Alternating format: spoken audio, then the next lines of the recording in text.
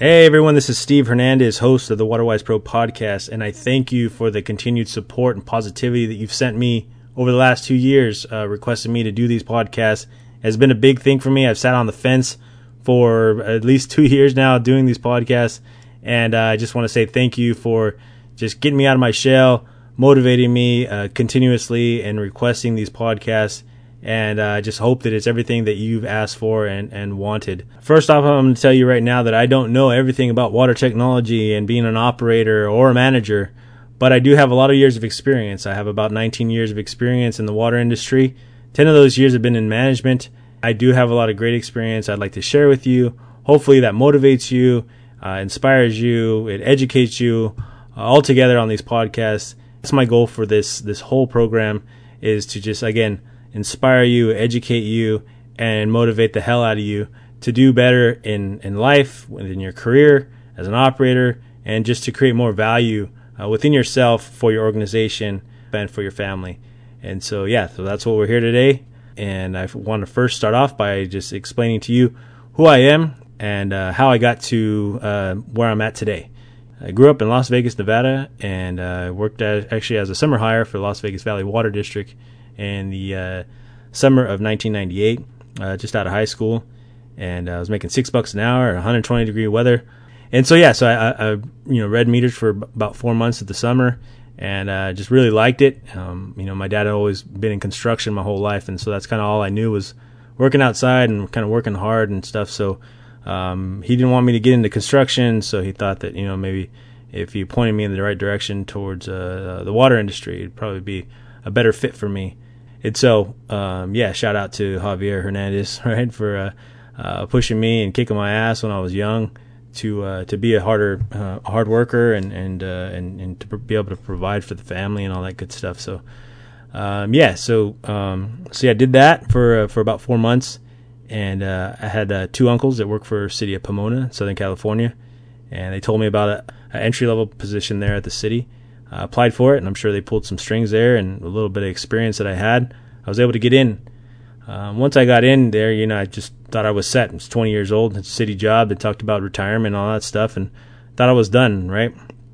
I did have an experience with a supervisor that wasn't too supportive of my career, right? I got my D1 and said, hey, check it out. I got my D1, right? He looked me up and down and said, well, what do you want to do with that?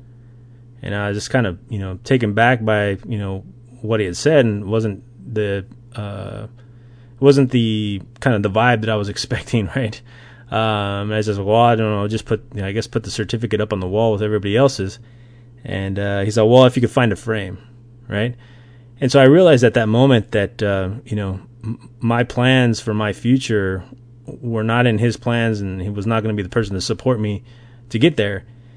And so I realized that the only difference between him and me was time in the industry, time in the game, right, and certification, right? He had higher level certification than I did. And so my goal was to not spend the next 35 years under someone like that, okay?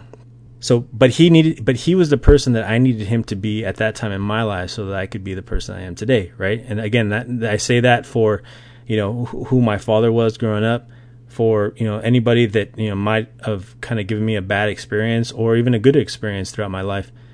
We have to kind of not live with this, these chips on our shoulder and bitterness and being upset and stuff like that. The people that we have in our lives, or the experiences that we share in our lives, that's what molds us and makes us who we are. Okay, so again, my goal was to not be kind of held back by someone that was above me, that obviously wasn't going to motivate me. So it was my goal to get as high, highest level certification I could be, and become a manager.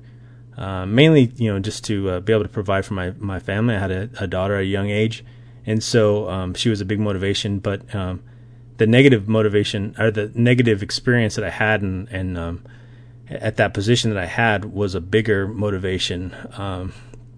And I think that any kind of adversities that we face too in life are huge motivators, and we can't ever single those out as something that we can't learn from, right? And so one of my first gigs there at Pomona was on the pump crew, pulling pumps out of the ground and working on reservoirs. in the production side of things.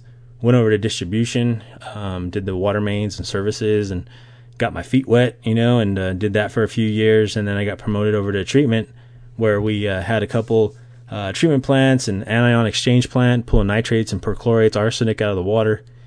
And from there I took a cut and pay to go to the neighboring agency, Three Valleys Municipal Water District, because I had the foresight that I could get higher certification, and they had actually had some really good incentives for you to get higher pay with those certifications. So even though it was a cut and pay to go to that next place, I looked at it like, well, it was going to be a bigger payoff in the future if I went over there.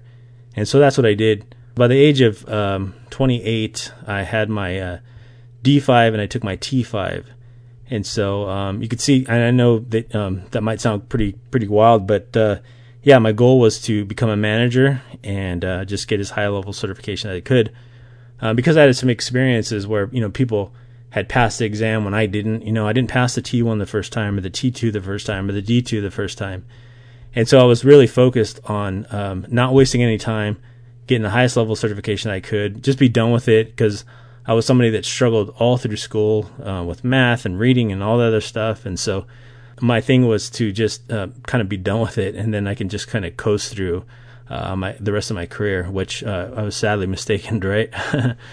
In 2008, my oldest son at the time was kind of going through asthma, and LA smog was kind of eating him up. And so looked at some kind of clean air counties, and we found a position in city of Watsonville in Santa Cruz County, Central Coast area, as a water operations supervisor. And so that's why I took my first management gig at the age of 28. And I had about 8.5 years of water experience at the time. And I've been there ever since. So I kind of had some different positions within the city.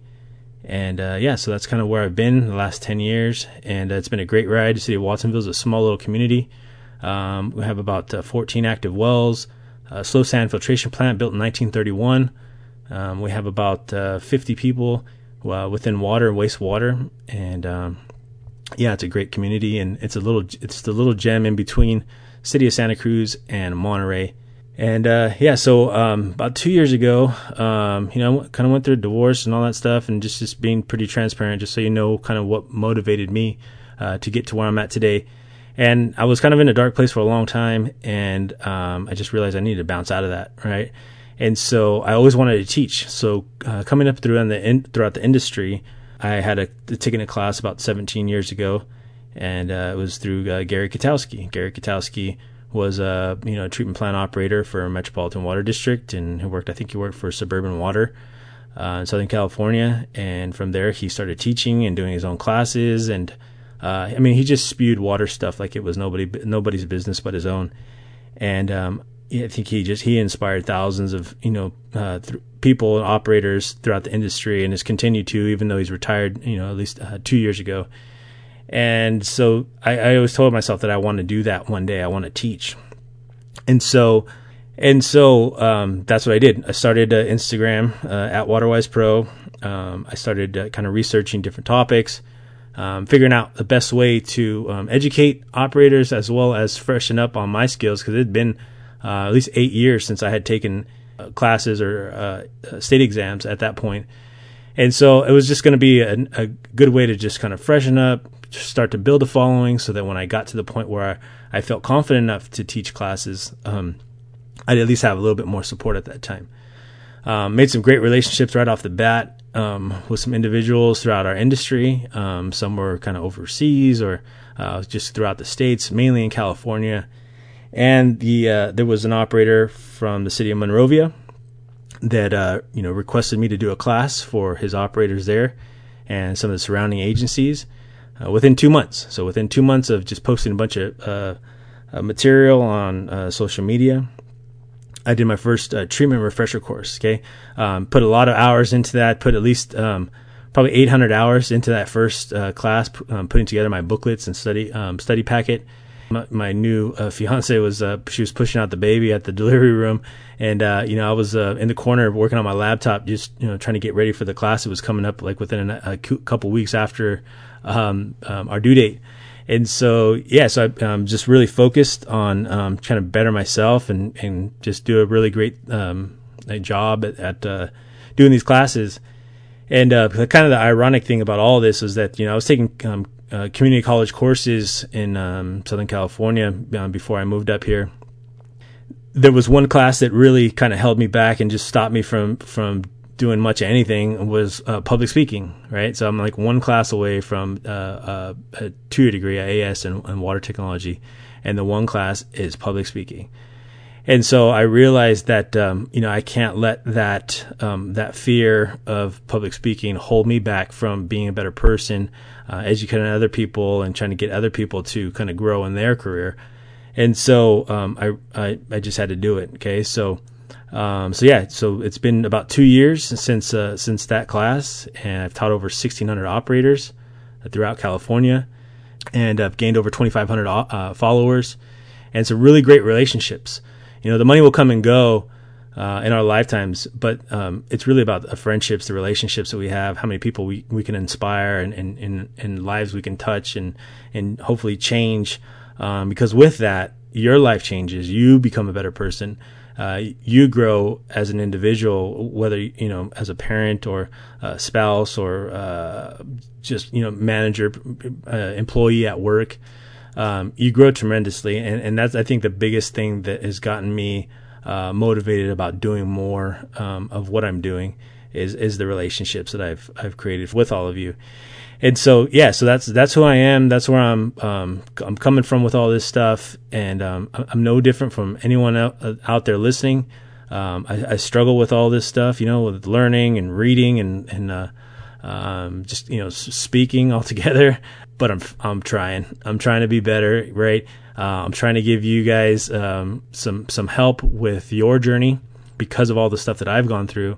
I feel that if I can help another person in their journey, then they're going to be a little bit better. They'll have it a little bit easier, and hopefully be a lot better than I am today. But in the process, I'll grow, stay humble, and stay hungry.